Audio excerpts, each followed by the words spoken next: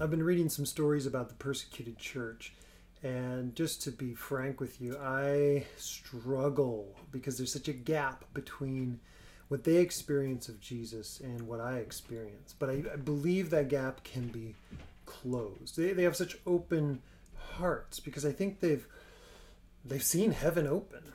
They've seen the God-man, Jesus, in their lives. Take one instance, Muhammad. He was a Sunni Muslim in Mosul, Iraq. Converted to Christ, Jesus appeared to him in a dream, and he began to pursue Jesus and got a Bible and started witnessing to other Muslims in Mosul. When he was ejected from the city, ISIS had come through and took over the city, and so in a refugee camp there he is. His passport still says he's Sunni Muslim, and so they put him in the Muslim section of the refugee camps. And when Voice of the Martyrs caught up with him, Todd interviewed him and was chatting with him and said, what do you need? What could we be praying for? And Muhammad said to him, what do I need? God gives us everything we need. I have everything I could possibly need. I have daily bread, and I have a mission field just outside my tent. These are people who would kill him if he got the chance, but he would rather feed them, bless them, share with them the love of Jesus. You know heaven is open to a person when they forgive their enemies, right? And I believe that we can learn this today. I can learn this today. An open heaven leads to an open heart. When you see heaven open, like we know in this story with Stephen, when you see heaven open, your heart stays open as well.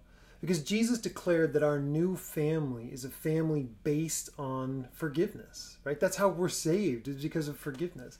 We now live forgiven, resurrected lives in the shadow of the cross because of that great forgiveness when evil was extinguished, taken of all of its power.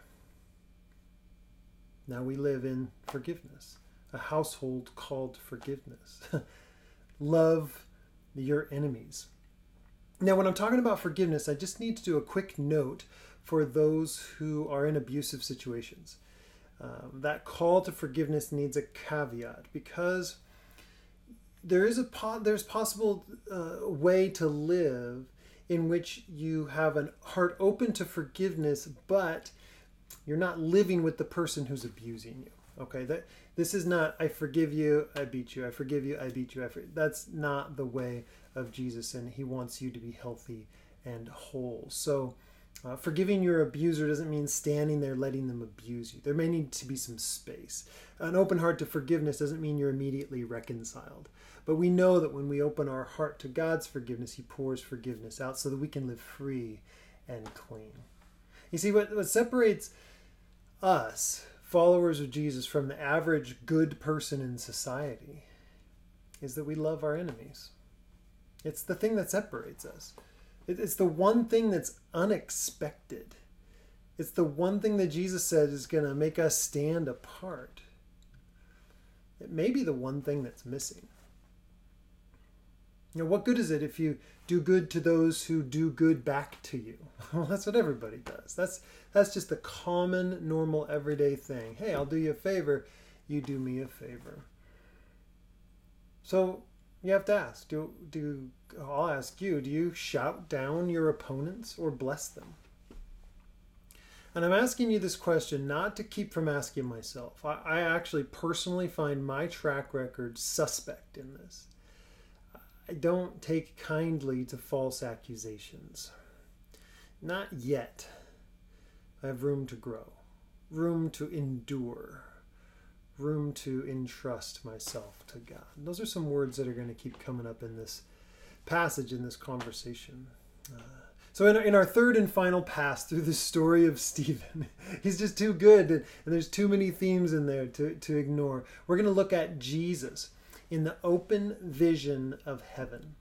We'll look at Stephen, who clearly sees Jesus as if he's standing right there, and whose Stephen's life had the glow of the Savior. He's the first martyr, the witness to die for standing with Jesus, and Jesus is standing right there with him.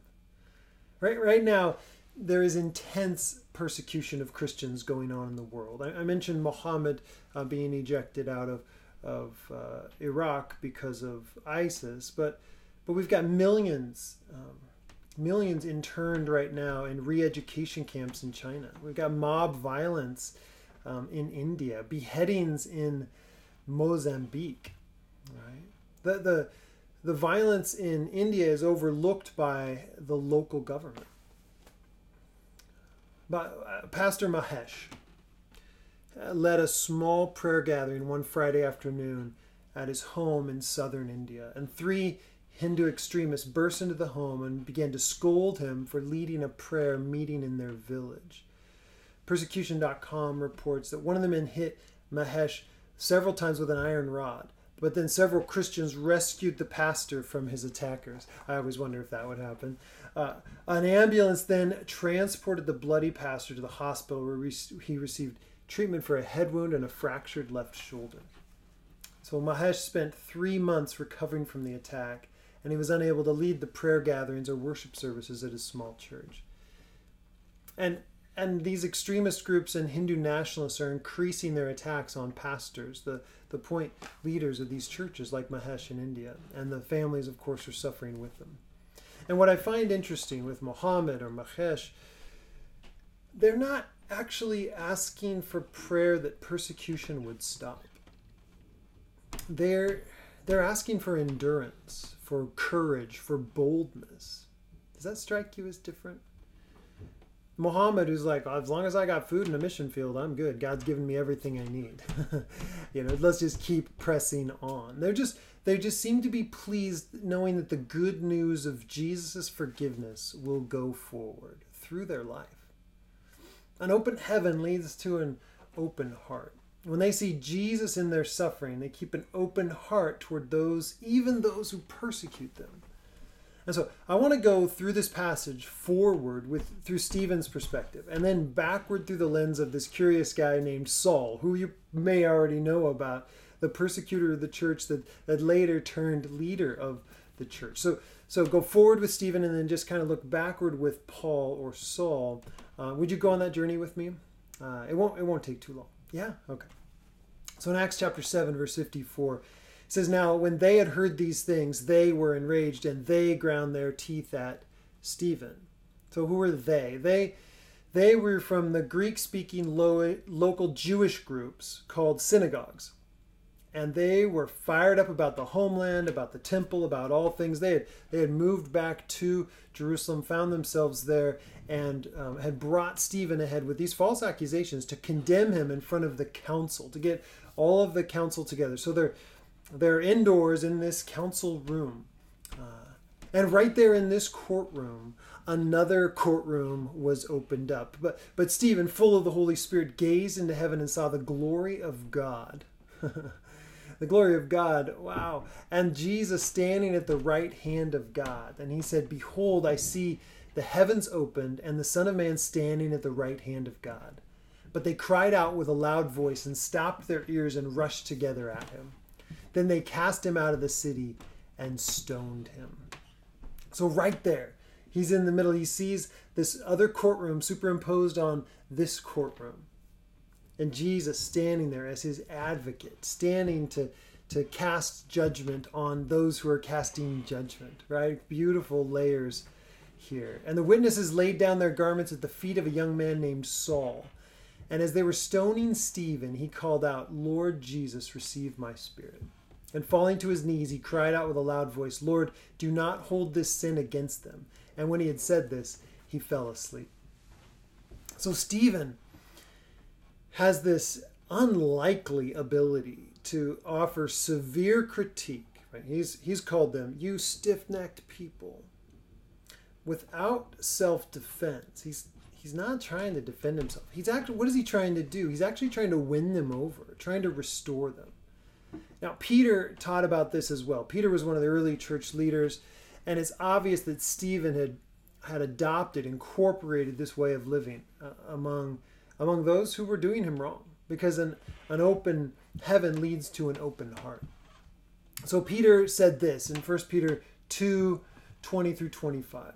But if when you do good and suffer for it, you endure, this is a gracious thing in the sight of God. For to this you have been called, because Christ also suffered for you, leaving you an example that you should follow in his steps. Jesus committed no sin, neither was deceit found in his mouth. And when he was reviled, he did not revile in return. When he suffered, he did not threaten, but continued entrusting himself to him who judges justly.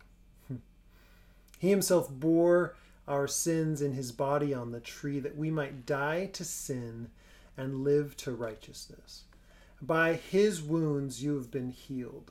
For you were straying like sheep, but have now returned to the shepherd and overseer of your souls. He endured. We should endure and we should entrust. And that's how an open heart responds to an open heaven. You know, in America, if the TV and movies we watch are any indication, we love a good vengeance story. Payback. Revenge. Don't we? Like, finally, they got what's coming to them. Okay, it's all better. You know, from John Wayne to the Avengers, we just want to get them paid back. Vigilantes, okay, whatever.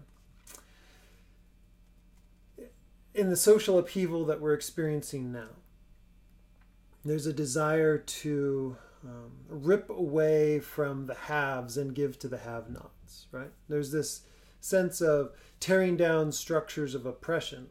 Well, that sounds good in itself. But what's behind that is jealousy.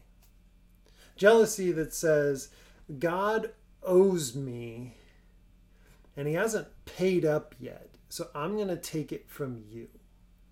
I'm going to get it from you. James would say the same thing. You don't have because you don't ask, and when you do ask, you ask with the wrong intentions, and so you're into biting and devouring each other, right? Jealousy. God owes me big time. Is that the Christian story? Does God owe you? No, he has done everything. In patient endurance, Jesus went to the cross, did not revile. He offered himself for us entirely. We're not waiting for payout. He has given us everything. Now, in the society that is jealous and clamoring and grasping for what's owed them by God ultimately, and so I'm going to take it out of you, there's no patient endurance, no entrusting to the God who judges justly, is there? I'm not going to tell someone while I'm oppressing them to wait patient and endure. No. There are rightful claims and there are wrongs to be righted, but the Christian response is to endure and to entrust. So a word to the haves, those who have. Do we really need to wait for what we have to be taken from us, or can we entrust what we have to a God who judges justly? But it's true, isn't it? America's fascinated with these themes of over my dead body, and you can pry it out of my cold dead fingers. I'm going to give them a piece of my mind. I mean, here's another example. You can tell it's deep in the American psyche. In response to the horrifying events at the Kabul airport, President Joe Biden mustered a little bit of passion and delivered targeted, responsive words to the American people to give them what they want to hear. Okay? Revenge, retribution, pain. And so without delving into geopolitical analysis, for which I'm woefully unprepared, it's enough to note that he knew, President Biden knew what the American people want to hear. I went back and listened to it. President Joe Biden says, "To those who carried out this attack, as well as anyone who wishes America harm, know this: we will not forgive. We will not forget. We will hunt you down and make you pay. I will defend our interests and our people with every measure at my command." Okay. What's he saying? He's saying, obviously, he's a politician, what the American people want to hear. What do we want to hear? Payback, revenge. Nobody's going to get a leg up on us. We're going to come at you with the full fury of the, you know the politics, you know the rancor. But what does that do to us? Like, yeah, payback. In fact, it's very typical for the heroes of the story to shout words of vengeance and curses and just before being hung or beheaded or whatever, it's like, curse you, curse you, curse you. But curiously, among followers of Jesus, it's different. It really is. Stephen was very, very different. Tom Wright notes that if we knew nothing about Christianity except the fact that its martyrs called down blessings and forgiveness rather than cursing and judgment, right? If that was their mode, they called down blessing and forgiveness, cursing and judgment on their torturers and executioners, we would have a central, though no doubt puzzling, insight into the whole business. You get that? If all we knew about Christianity was like, wow, why do they endure? How can they entrust their lives to that? There's something deep in there. I don't know if you can feel it, but it's different. It comes cross-grain to the way I'm wired, but I'm getting my wiring changed. In Acts 8, it goes on, and Saul approved of his execution, and there arose on that day a great persecution against the church in Jerusalem, and they were scattered throughout the regions of Judea and Samaria, except the apostles. And devout men buried Stephen and made great lamentation over him. Men lamenting. Can we? Should we? It's our heritage to lament the loss, men and women. Willie James Jennings says we're not supposed to brush it aside. We don't normalize the martyr's blood and say, well, the blood of the martyrs is the seed of the church, like Tertullian said. We just assume that it's part and parcel, a necessary aspect of the church's growth. No, he says Christians should in fact lament the loss of those whose courageous voices pointed toward life, and in so doing were friends of God. So here we have Saul ravaging the church, it says in Acts 8, entering house after house, he dragged off men and women and committed them to prison. Now usually you'd hear of the men being hauled off to prison, right? This pastor is beaten and his wife is alongside, Pastor Mahesh, right? Well, isn't it beautiful? It's curious. All you ladies out there, think about this. There were obviously some women who were such avid Jesus disciples that they were considered a threat as well. Yeah, a threat to the status quo, a threat to normal. They were preaching and teaching Jesus. Leaders of the local movement of Jesus followers. Why else would he mention it? Tom Wright notes that when you're doing that kind of thing, you only arrest people who are likely to be a problem. People who are full members of and potentially also potential leaders in the movement. So it's striking here and elsewhere that this number regularly, from the very beginning of the movement, included not only men, but also women. So ladies and gentlemen, are you a threat to the status quo? Does the enemy have any reason to shut you down? Okay, so that's the story going forward. And there's plenty there. I know. We could sit back on that, have a cup of coffee, and just ponder, like, what does that look like? Just through the eyes of Stephen. But I just want to take a few minutes and go backward through the lens of Saul. A curious figure, just standing there at the end of chapter 7, chapter 8 here. And now it's going to pivot toward a Saul-shaped story. But here he is, at the stoning of Stephen. And I'm trying to think, what would Saul be thinking? As he looks back on this moment, what would Saul, who's then called Paul, what would he be thinking about his involvement or Stephen's influence on him? How would he look back on these moments? We had the story, right, that Stephen, full of the Holy Spirit, gazed into heaven, saw the glory of God, and Jesus standing at the right hand of God. Behold, I see the heavens open, he declared, and the Son of Man standing at the right hand of God. Saul, who was later called Paul, would say to the Roman house churches in Romans chapter 8, if God's for us, God's standing right there in the temple court, his own courtroom, and superimposed over the Sanhedrin, the council where they're accusing him. But if God is for us, who can be against us? He who did not spare his own son, but gave him up for us all, how will he not with him graciously give us all things? Who can bring any charge against God's elect? It's God who justifies. Right there, standing at the right hand of the throne of God.